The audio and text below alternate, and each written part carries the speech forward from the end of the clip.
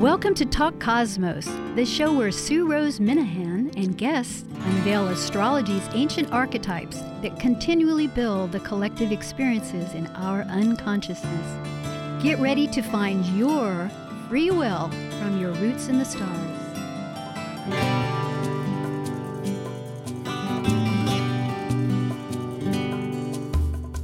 Hello, welcome to Talk Cosmos, second season. Tonight is April 13th, 2019, and our subject is Aries, the last of four talks, but Aries, fire, the seed of potential.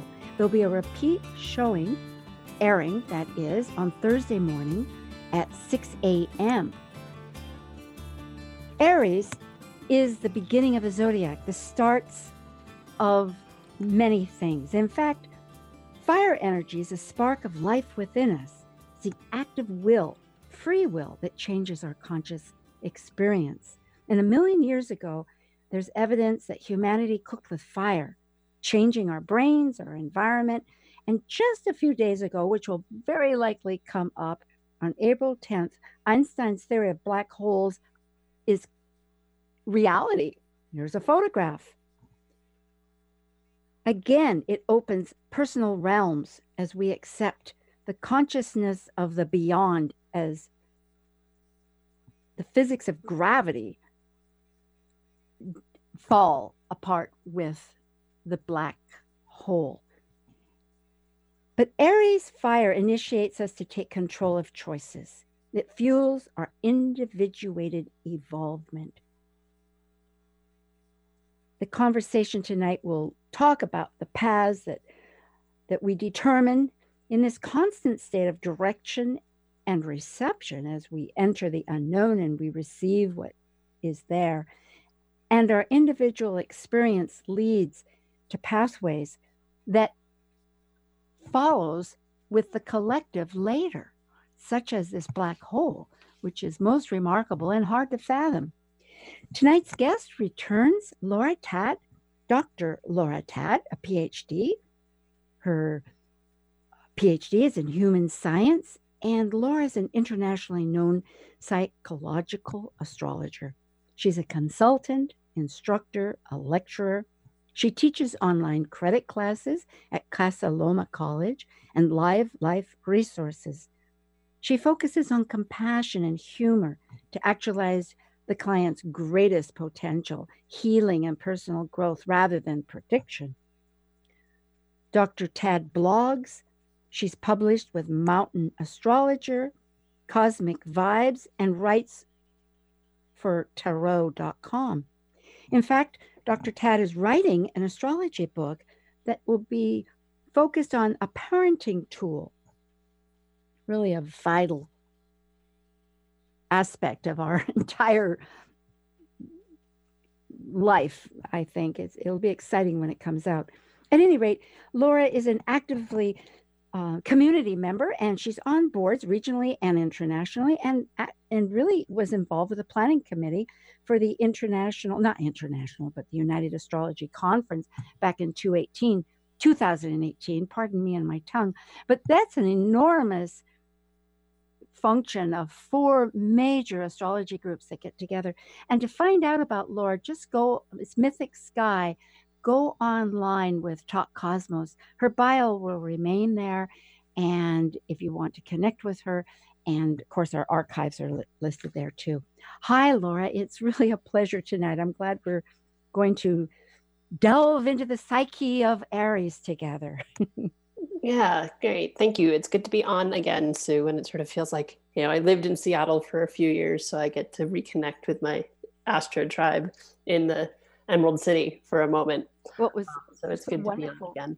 Yeah, and wonderful to have you. It's your inquiring mind is a great tool. And in fact, I know that we had talked, there's so many areas that we could begin with. On the one hand, and I'm thinking, with your book, just briefly, not to expound into tremendously, but Aries has a lot to do with experience and innovate of starts. So the Aries child or the parent, it's really something perhaps just to introduce our Sure. talk. Yeah. Well, what I've observed with with friends who are Aries, with friends who have Aries children, with clients who have Aries children,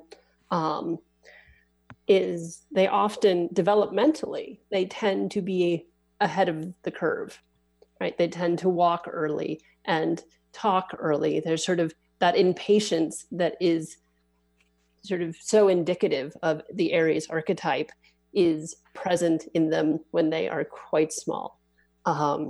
And they can be a lot to raise when they're little because they're the ram, they're headstrong, they're, can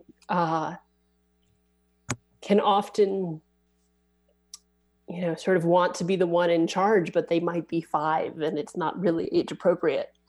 But I've definitely observed that. I have good friends who have 2 daughters, and the older one is a Pisces and the younger one is an Aries, and you'd think that they were flipped in terms of ages because of their behavior, right? The Pisces one is really calm and sweet and engaging, and her little sister is, headstrong and take charge and bossing her older sister around. Well, it truly is quite an insight to realize that these dynamics are evident from the very start, and that need to discover, that need to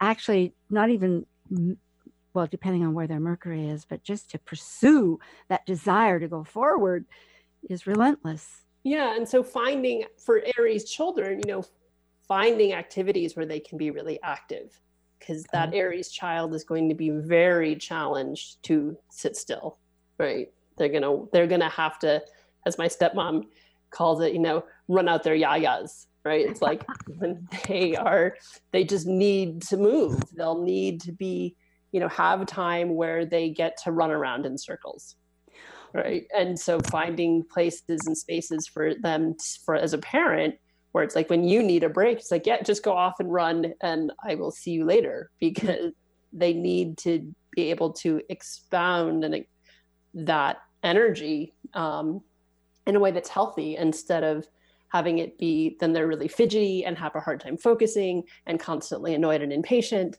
with themselves and their parents and their teachers. So finding ways that works for them, finding appropriate ways where they can that's very express themselves. Such as visual. I know that Aries is preverbal, so perhaps the visual and the active, either or, are excellent modes of guiding that energy, as you say, because fire is energy. I mean, it brings that right to mind. It's everything is energy, but it's fire. It burns. It loves more energy. It's looking for energy, and it comes to mind. Would you say that? Because often I've heard or understand, and we all have Aries with us. My North Node is in Aries, but one reinvents. So the child would be constantly exploring to learn, but to experience, to reinvent new parts of themselves. So it may not be where, well, depending on other parts of their chart, where maybe this interest is going to last than a year or something. Like, let's say they go into gymnastics and they love it, but then maybe after that they want to go into some other form of discipline, would you say?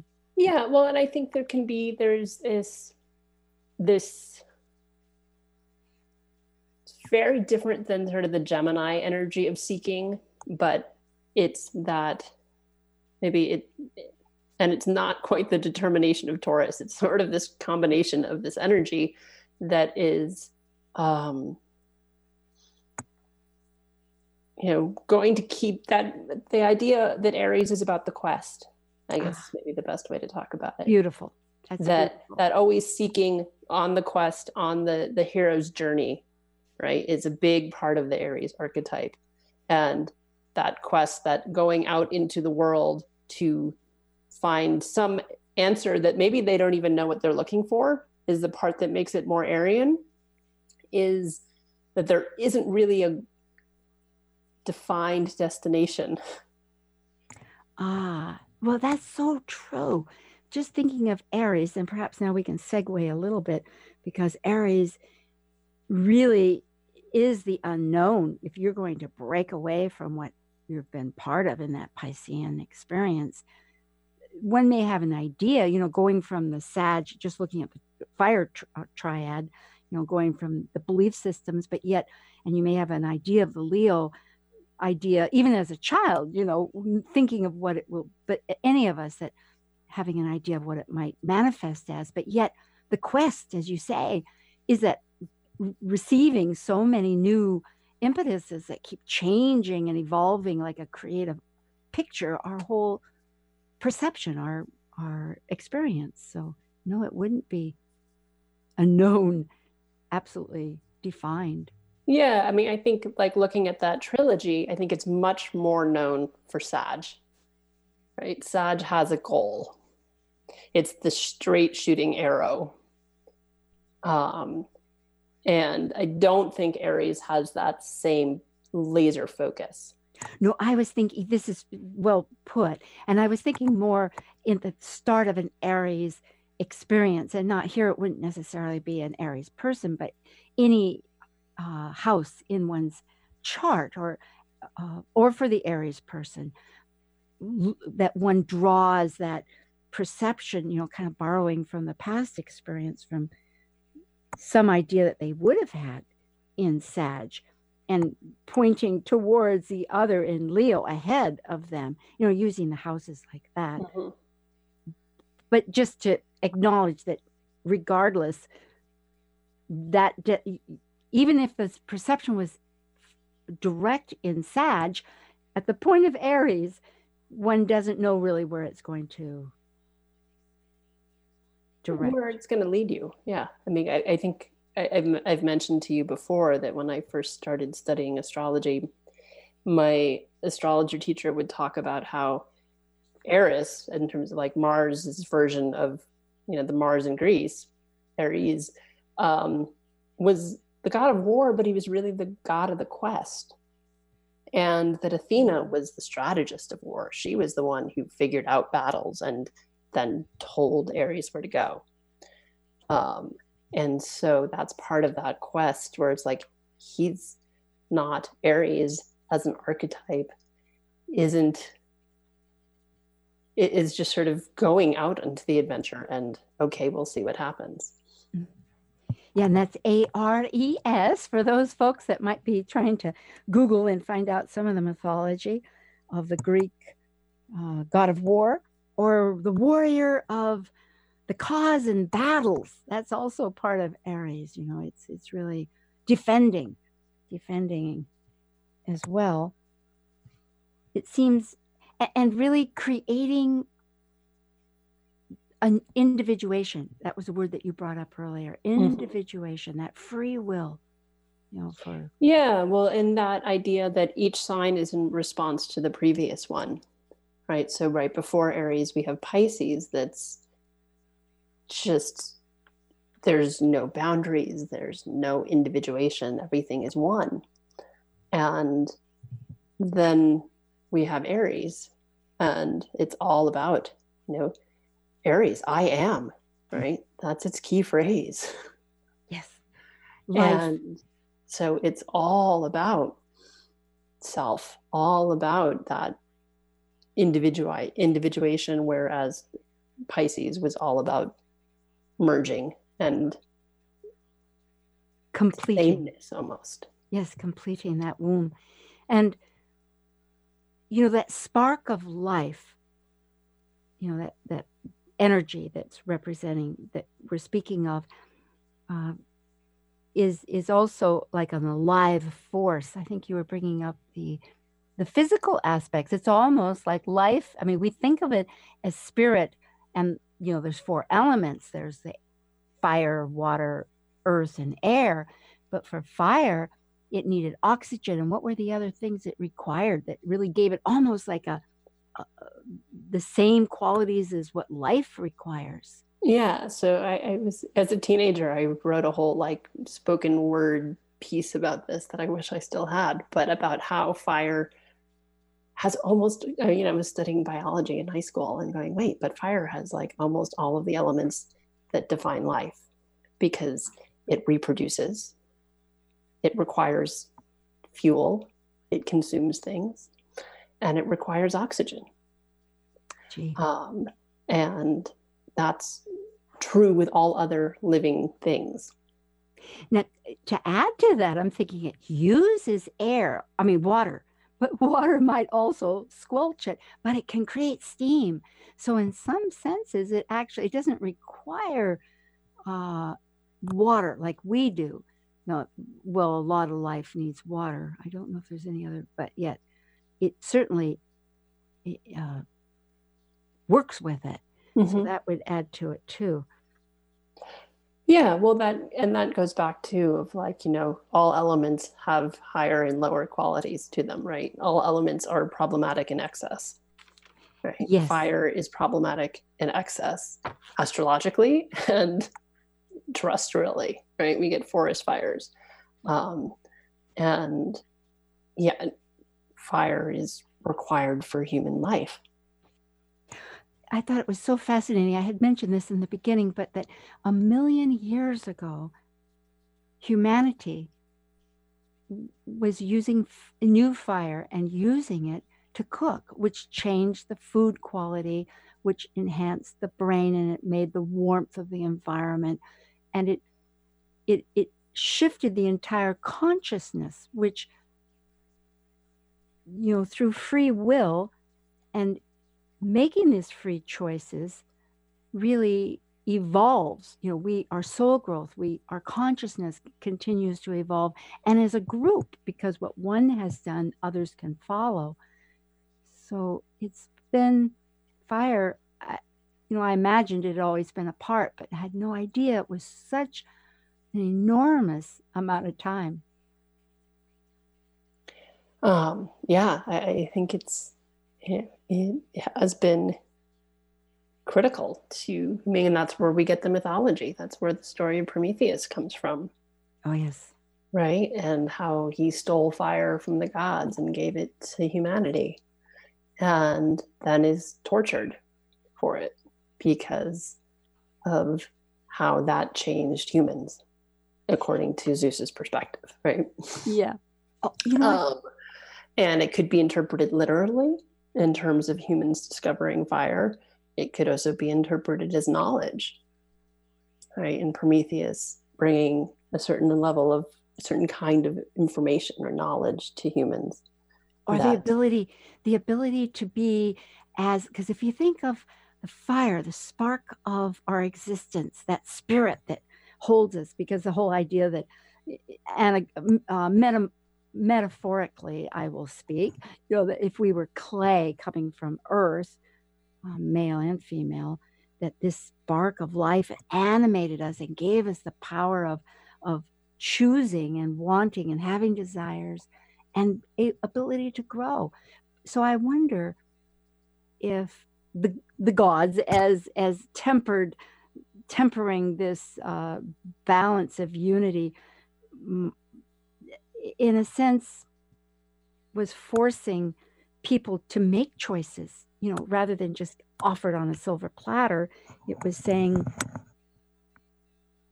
that it is through our individually, we must, make that decision to go forward or not to go forward. So we gain it. I mean, to me, that would be the only reason why. I don't know what the liver represents, because Prometheus had his liver eaten, and I'm not sure what that represents in the body. I've never. Yeah, I'm not. I'm in, and then I'd be theosophizing if I was like, well, in Chinese medicine, but that wouldn't necessarily apply to Greece. Well, it might. What is it? I'm trying to remember what the liver is. I don't know off the top of my head, but certain organs do represent, like rage and guilt, and the lungs are about grief. Right? So that's why, like, smoking represses grief. It's part of why it's so addictive. I didn't realize because it represses our grief. And it's like, you're in a bad mood, you've had a bad day, you have a cigarette, you don't have to feel it. Oh my goodness. And it's not just because of the tobacco, it's because of its impact in the lungs and that it represses grief. Oh, because the lungs covering grief. Good luck. Yeah. Oh, it must have something to do with the oxygen. I mean, here I am, my layman brain is going nuts. I'm trying to figure this out. But yeah, the constriction of it, that is, I used to smoke. That's most amazing. I'm so glad. I was just speaking today. So glad I quit, which is many, many years ago, thankfully. But yes, I don't, again, that's Chinese medicine. So I don't know. Well, I don't know where the liver is. Okay. Well, I do believe that could relate. And again, I personally am open to so many of the mythologies, and they have their own take on it. But yeah, it's all. And they do. Yet, that's the beauty of mythology. One of the classes I'm teaching right now is looking at personal myth and how, yes, it could be the story of, since we're talking about fire, Pele. Oh, yes. In Hawaii. And yet, what part of Pele's story do we all carry? Ooh. Right. Yes. That or Prometheus or Icarus or any of the gods and goddesses, right? It's that idea of collective myth, that there's parts of their stories that are resonant within ourselves. And that's exactly the concept of archetypes, that it is this collective, behavioral, psychologically, just part of the essence of our nature. And so, and I was thinking, as an actress, that's part of it, is to find that thread. But that's a beautiful class. I think that's so important. Yeah. And well, you used to live in Hawaii, right? Yes. So you probably have some stories of Pele, but. Well, yeah. Interestingly, a year ago when Pele erupted, and could it be a year ago? It seems like a century ago, because it was a year ago. I happened to be right on Kilauea the day it erupted. And we'd stayed the night before. I knew it was steaming, and I just figured we needed to go check up on Kilauea. Just like I don't know, it's just like part of your life. You need to find out what's happening. And so that next morning, I went over to, before we departed, we're at the military camp up there, and drove over and didn't see much. And I had rented this vehicle. And when I got back in, I will back and say this. When I was at this huge cauldron there, looking at it, caldera, I thought of Pele. And it was just this amazing presence of, when you're of such insignificance, but yet you realize that you're in some presence. And went back to this enormous truck that we had to rent. I mean, it started to wiggle. And I thought people liked boats. I mean, I did not realize it was an earthquake until I went over to the lookout center and saw the huge pink plume. But when you're in Hawaii, definitely becomes a reality that you grasp. Yeah. Yeah. Well, and that, she's this goddess, really. I think that was part of how they honored fire, right? Was, there's this goddess, and she's not very kind, but, she's kind of a mean goddess. She kills her sisters in the myths, but that's true. Yeah. I think there was good cause for that, actually. Yeah. But yeah. But that idea of like fire is required and taken to extremes, it's detrimental. It's forest fires, it's volcanic. Well, it devastates. It's true. It can devastate, yet there are, as we know, with the various forests, there's certain seeds that only erupt when there's a forest fire. Yeah. And so there's some beauty in that. And I think that that's true. So if somebody has a lot of fire in their chart. And then the universe. I think we need to make a brief announcement here and come back. It seems like we've only spoken a teeny portion. I'm talking with Dr. Laura Tad, and this is April 13th, and the repeat will be on the 18th. And we will return with Talk Cosmos, talking about fire, the seed of potential.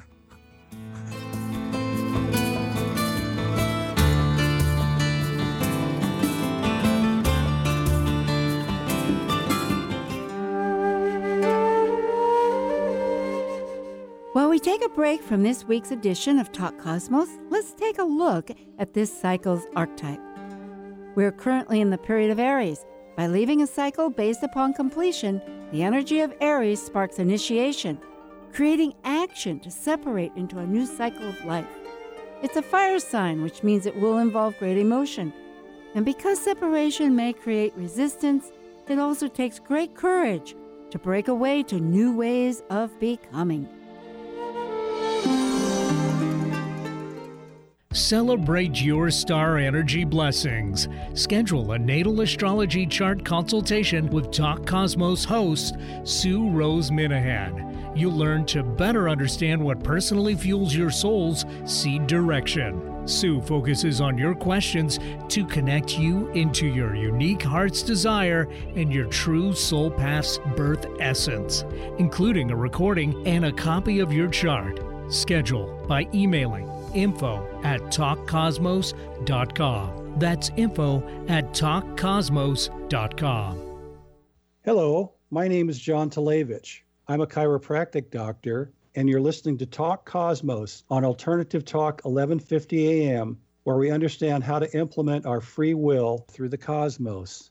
Alternative Talk, 1150 on AM, 98.9 HD3 on HD, 1150kknw.com on the web. Hi, Laura. Here we are again. We're returning from our break. A little announcement about Talk Cosmos, and we were talking about various aspects of fire, and it reminded me really of this remarkable discovery of the black hole just on the 10th, the photograph. The other day. Yeah.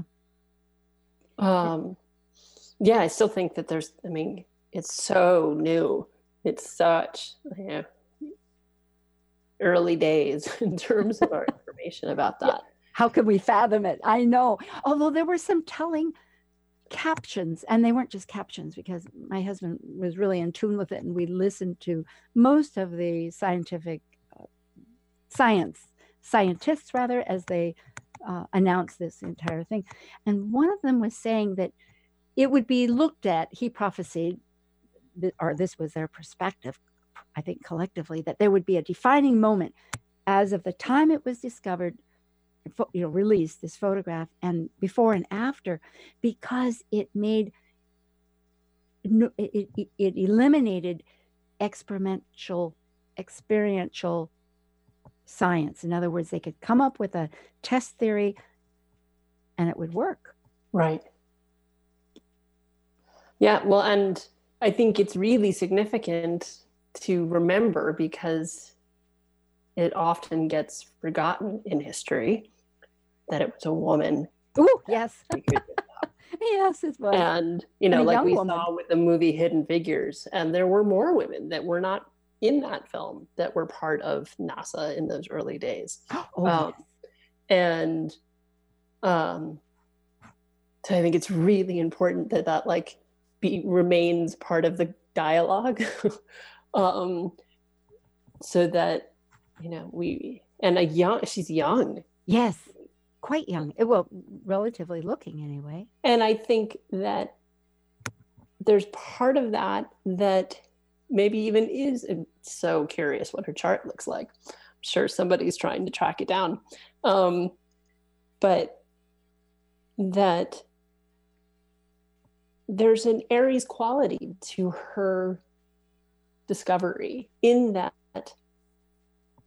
Yeah, because she's the one that created the logarithm for She did, but I think she also sort of didn't think it was impossible, right? I think that a lot of people stop attempting things because they've been told, oh, it's not possible. It would be too hard. It's going to take too much time, too much money. You can't do it. It's not feasible. Yep. Just like the Wright brothers, they just managed to do it. I've thought of that after all the thousand. And she just sort of went like, well, I'm going to try, right? Yes. And didn't let that coulda, shoulda, woulda, you can't, it's too hard. There was, that can happen when you're older, that can be part of sort of the old way of operating, particularly in the science world, where she just sort of went, no, I'm going to, like, why can't this be figured out? Very Aries. There's Aries quality to that. Yeah, the sun. Sort of like just going for it. Absolutely. You know, I did look up the chart for April 10th, the date, and 6:00 here in Seattle would have been 9:00 on the East Coast that it was declared, that it was announced. And then I was thinking, which was revealing in many ways, but I was thinking I needed to look up Einstein's, which I could find his birth date, but I wanted to find out when did he post about the black hole and try to compare that. And then two, according to an Instagram post from Gemini Brett, who just spoke last week on Chiron in Aries, which Chiron is 3 degrees in Aries right now. It was 2 degrees yesterday when it was, or on the 10th when it was formed. But it supposedly it's 2 degrees Libra, although it was questioned if not all galaxies are 2 degrees. So Libra, which I only throw out there because I have not had a chance to really inquire further about that or get more feedback about it. But thinking about the Libra part, because not Taurus. As the polarity to Aries. Oh, there you go. That's for one. Plus Venus, the ruler, is of, also rules Uranus right now in Taurus. Mm-hmm. And Taurus look like a singleton without any Ptolemaic, that's Ptolmec, I think I spelled that right, aspects. In other words, no major aspects. So it appeared to be operating pretty independently, which is always an interesting statement, because how sudden was it for the authentic, when you consider it's... when Uranus is about sudden, quick, unexpected change, suddenness. And the heavens of Uranus with the earth of Gaia, in Taurus, that connection too. Here we are. Basically 2 Taurus. I mean, it's 1 in like 47 or something. So it's, pretty close to being 2. Oh, yes. Okay. Yes. In terms of just similar degree theme. But that is also then, if the 2 degree Aries location is correct, then it's in this polarity to Aries. Oh, brilliant. I see. I follow you. If it's 2 degrees Libra, right? If it's 2 degrees Libra, then Libra is the opposing sign. Yeah, opposite to Chiron. Because Yeah. I was thinking Chiron is very significant. Chiron is, besides the sun right now, it's newly in Aries, the wounded healer, the wisdom, the master teacher, that area of our self that we can only let perish or use for others in order to utilize. Yeah, well, and it's that through helping others, we help ourselves is often how I've looked at Chiron, that we get whatever that wound is that Chiron represents for us in our own charts. We understand that more intimately than anybody else. And therefore, we have the greatest capacity for empathy and compassion and helping other people with similar wounds because we get it in ourselves. That's beautifully put. Yes, I think. And empathy. And then it's in that symbiotic relationship of helping somebody else that Chironic wound ends up healing ultimately.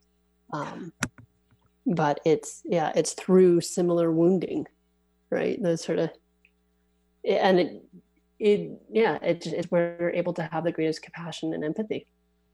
And I remember earlier today when we were just speaking, updating ourselves a little, my note here that Vesta, the asteroid Vesta, is conjunct Chiron. That means they're, for others, right close as far as degrees go. Mm-hmm. And Vesta is the hearth, that which has been tended originally by the Vestial virgins, and virgins was not necessarily the virgin that we think of today, but rather the young maid. It's etymology. It just used to mean an unmarried woman. Yes. It had nothing to do with chastity. It just meant a woman who wasn't married that's gotten, contorted and to mean something radically different than it used to. Yes. And thinking of this just now, thinking of that sacredness that was the flame that was constantly being protected, never to die. These women that lived for that, and then it evolved into other concepts, but never to let that die, being attached with this idea that there's some part of us mortally that maybe really can't connect with the unification, the wholeness of spirit of ourself, through ourself, except through, as we said, service, or else through death, which may not be physical, but it might be the completion, the ending of a phase. But in the story of Chiron, he had to physically die and become there is that mortality issue. And in his myth, for sure, where I've read conflicting reports if he becomes the constellation Centaurus or he becomes the constellation Sagittarius. But regardless, he becomes a constellation, a centaur constellation. No. Half man, half horse, which is the horse, I might add, just for listeners here, is in many ways represents the spirit. I think the horses are ruled by 12th, and it's again and again that wild nature, our natural self, trying to coordinate and connect these parts. Yeah, well, I think particularly with Chiron, because Chiron was an unusual centaur. That's true. Because most centaurs were creatures that were pretty sort of, barbaric, for lack of a better word. Went more with the nature, the instinctive aspects. Well, Chiron was a demigod. So he was half horse, half god, as opposed to half horse, half human. And the great teacher of gods and mortals. He spoke, so that's where he was uniquely different. And, and part of why his story is about mortality is that he was immortal, but gave up his immortality. So looking at this without as you had said, it's so new. It's hard to really look and know where it's going because of this discovery that scientists, as I say, feel so strongly that suddenly experimental is in the past, and that they'll be able to test things. But for us, or theoretical, I think, they said experimental, and I'm having a hard word saying that word, but in other words, yes, in theory only, instead of theory only. It's no longer theoretical. They've proven it as much as you prove anything. And with that, it changes the whole dynamics of some science. And I think it also relates a lot to physics because of the fact that the black hole, gravity, well, in my mind, it does exist because that's all it is. It's such intense gravity. And in my mind, it's because also what I understand, the space has been eliminated. It's condensed to such a degree that if there's any matter, that's the physicality, there is no space between it. So the density is just unbelievable. But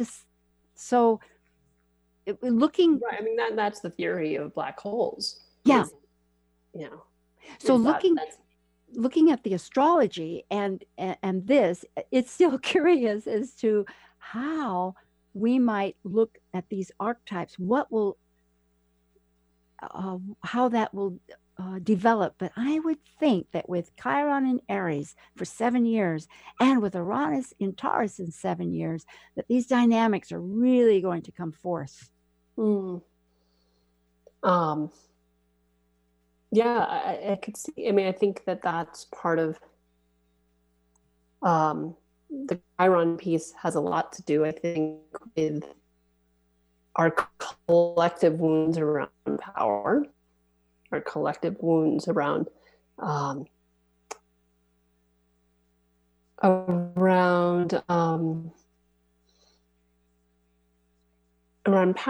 around authority, around that whole me first, us first, America first mentality.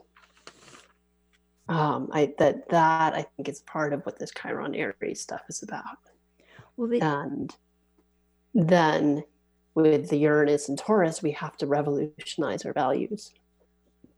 yes, again and again that comes up. That's so true. And the nodes, the lunar nodes, to clarify a little bit for people, which every 18 months shifts, and we have another, I think, a year until next March of 2020, where they're going to be the South Node in Capricorn with these tremendous planets conjunct it, which is Saturn in its own sign and Pluto. So when you speak of authority and power and all this, I think immediately of the nodes, where the North Node of the Cancer, which is our personal processing and our emotional psyche, the stories that we tell and the lunar phases of life, all of it, readapting to that connection, possibly. Yeah, absolutely. Yeah, I mean, I think this time next year will be very interesting. We'll have to talk again. Well, a little bit more, I guess. Yeah, no, it's mid-April, I believe, is the Saturn-Jupiter-Pluto conjunction. Oh, this year, you mean? This time next year. Well, in 2020, in January, maybe that's the United States. Pluto conjunction. In April, it's Saturn, Pluto, Jupiter. Oui, la wa. Oh, that's incredible. Yeah. There's many really strong dynamics that keep crystallizing or edging forward. Well. So, yeah. So this time next year, next April, I think it's late April, is when Jupiter gets pulled into that, right? Because it's in Sag right now. So in a year, it's in Capricorn. That's right. Because I think there's a conjunction in December of 2020, which happens every 20 years, between Jupiter and Saturn in Aquarius in the very beginning. Because finally. Not in 2020. Is it 2021? It might be 2021, because Saturn's not going to be, neither of them will be in. Jupiter can't get from Sag to Aquarius in a year.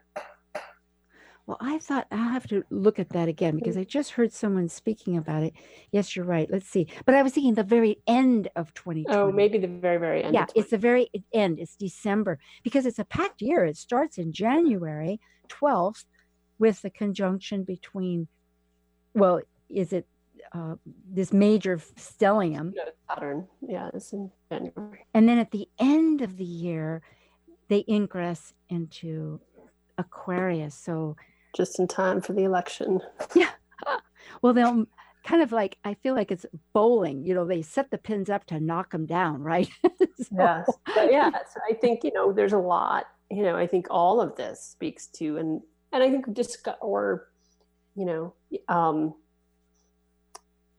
proving the existence of a black hole,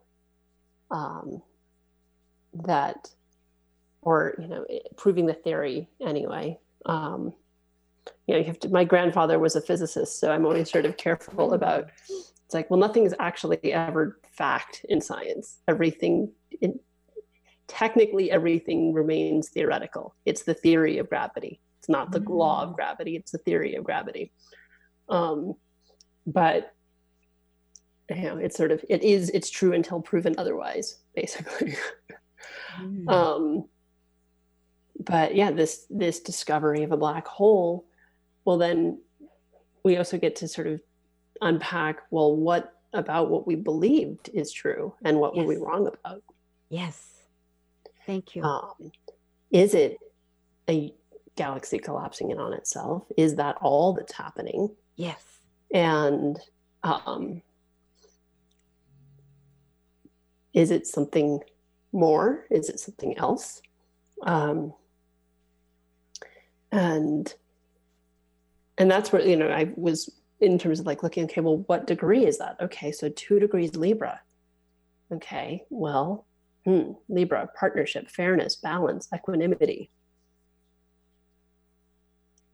Beauty. of measurement. I mean, beauty, like the divine proportions, Yeah. But so if that's something is, I mean, if we look at it as an object in the zodiac that's passing through the zodiac, like a planet transiting through the zodiac, ingressing through the zodiac. Yes. Then is there something with what we believed to be Libra that's being transformed or collapsing in on itself? Oh, I love it. What's so perfect about this is femininity, the feminine and the masculine, not male, female, but feminine and masculine. Sure, like anima and animus. Yeah, and yin yang, but the Mars and the Venus, and again and again, the definition through experience of what is feminine is last year there was so many squares between Venus and Mars, and particularly with the nodes, and even there's quite a few, many steps of in time of this energy that we're feeling, and the idea that, in fact, I was talking about Kabbalah with Dana, and I mentioned this earlier with Brett, but Dana Bernbach on our talk about the letter of Hay, and that because of in Kabbalah, there's columns, and there's a feminine column, and it's in the feminine column. And trying to understand that, we came up with, which I don't know if it's brain surgery here or not, but the fact is that not just direction or aggression, which we often think of the Aries energy, but reception, receiving, and which of course, when as we were just talking about, you go forward to the unknown, here you come in with all this that we don't know about. So it is this you're bringing up the Libra part. It's again, and the collapsing of beautifully presented of killing off, you might say, like Chiron, what no longer lives. Or what I describe this kind of thing to clients sometimes as like, you have the marble and you're cutting away what doesn't fit to reveal the sculpture, right? That's how a sculpture works, is they're not adding, they're taking away. When they carve from stone, they're removing the excess, they're removing the superfluous. And so in this polarity to Aries, it's like, well, the balance between self and other, right? That's part of that polarity of Aries, Libra, is self and other. Yes. And if part of our misguided perception of that difference is dying in this black hole. Yeah. You know what I've always wondered, since even the thought of black holes, which have been around, of course, for 100 years. And when I first found out, I was terrified. It was like the real boogie, some horrible thing that was going to eat us up. And now, of course, I've eliminated that worry, whether it does or not. But the fact, I'm wondering, we speak of the universe, the start of the universe, which they've gone back and looked at light and found out when that was, etc. But how do we know that was the first start? How do we know that this black hole isn't a balance to that it's almost like a kneading that exchanges between stars dying and collecting and becoming black holes, and then finally so intense, and maybe some distances or something that again it bursts out? Sure. Well, yeah, I mean, I think because we're dealing with such an immensely long timeline, right? Yeah. I mean, in terms of the speed of light, because that black hole already happened. We're just seeing it. And it's as big as the galaxy. Yeah, this is very true. I'm trying to figure out how much time we have. Do we have? A couple minutes, I think. Well, I better make a quick announcement just for next week.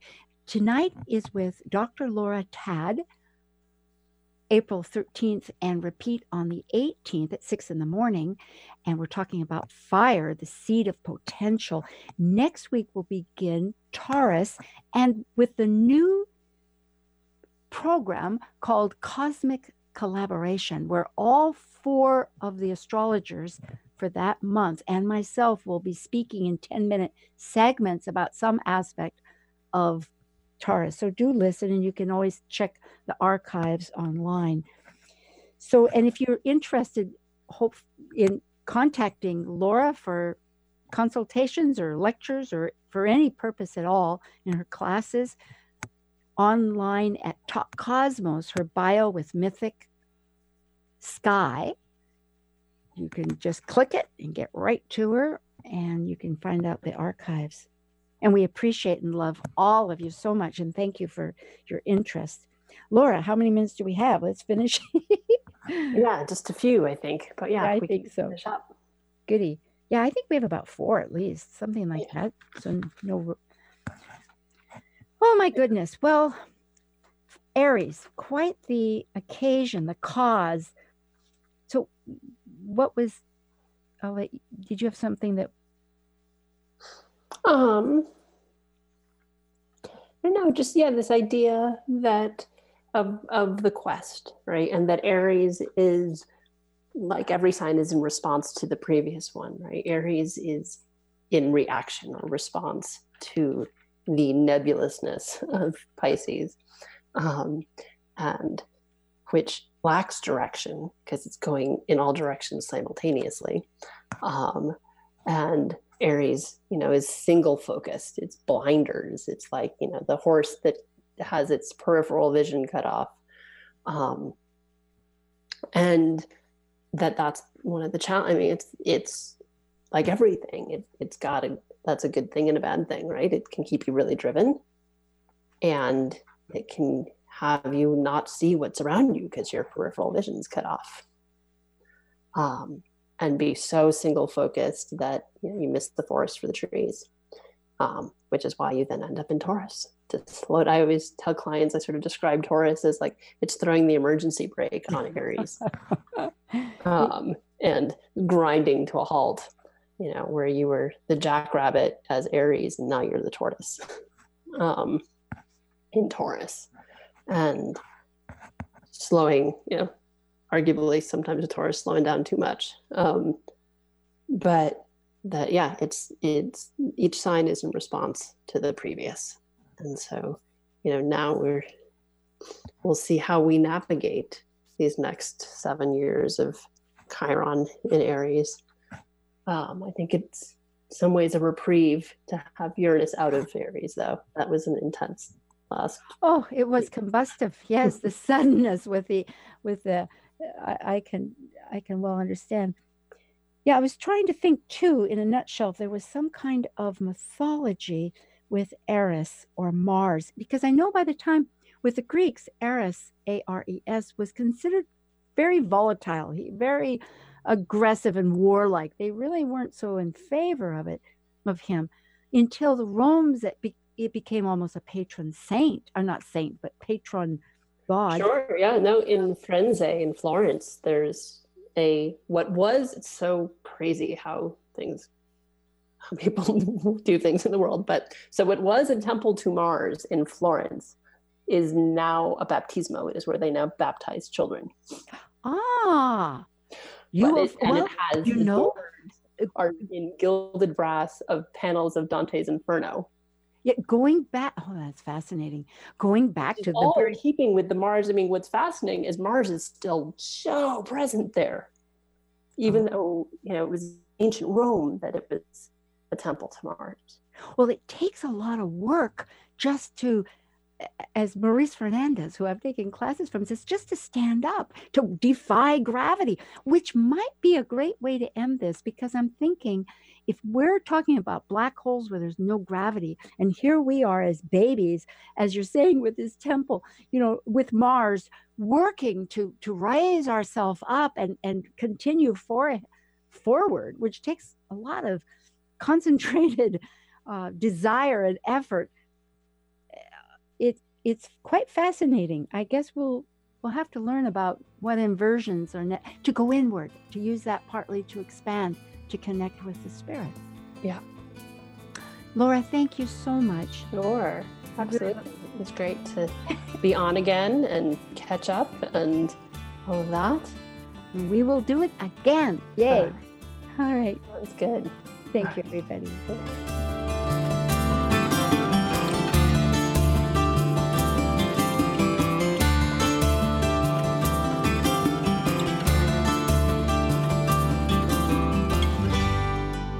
Thank you for listening to Talk Cosmos, the show where Sue Rose Minahan and guests unveil astrology's ancient archetypes that continually build the collective experiences in our unconsciousness. Be sure to tune in next Saturday at 6 p.m. to continue finding your roots in the stars.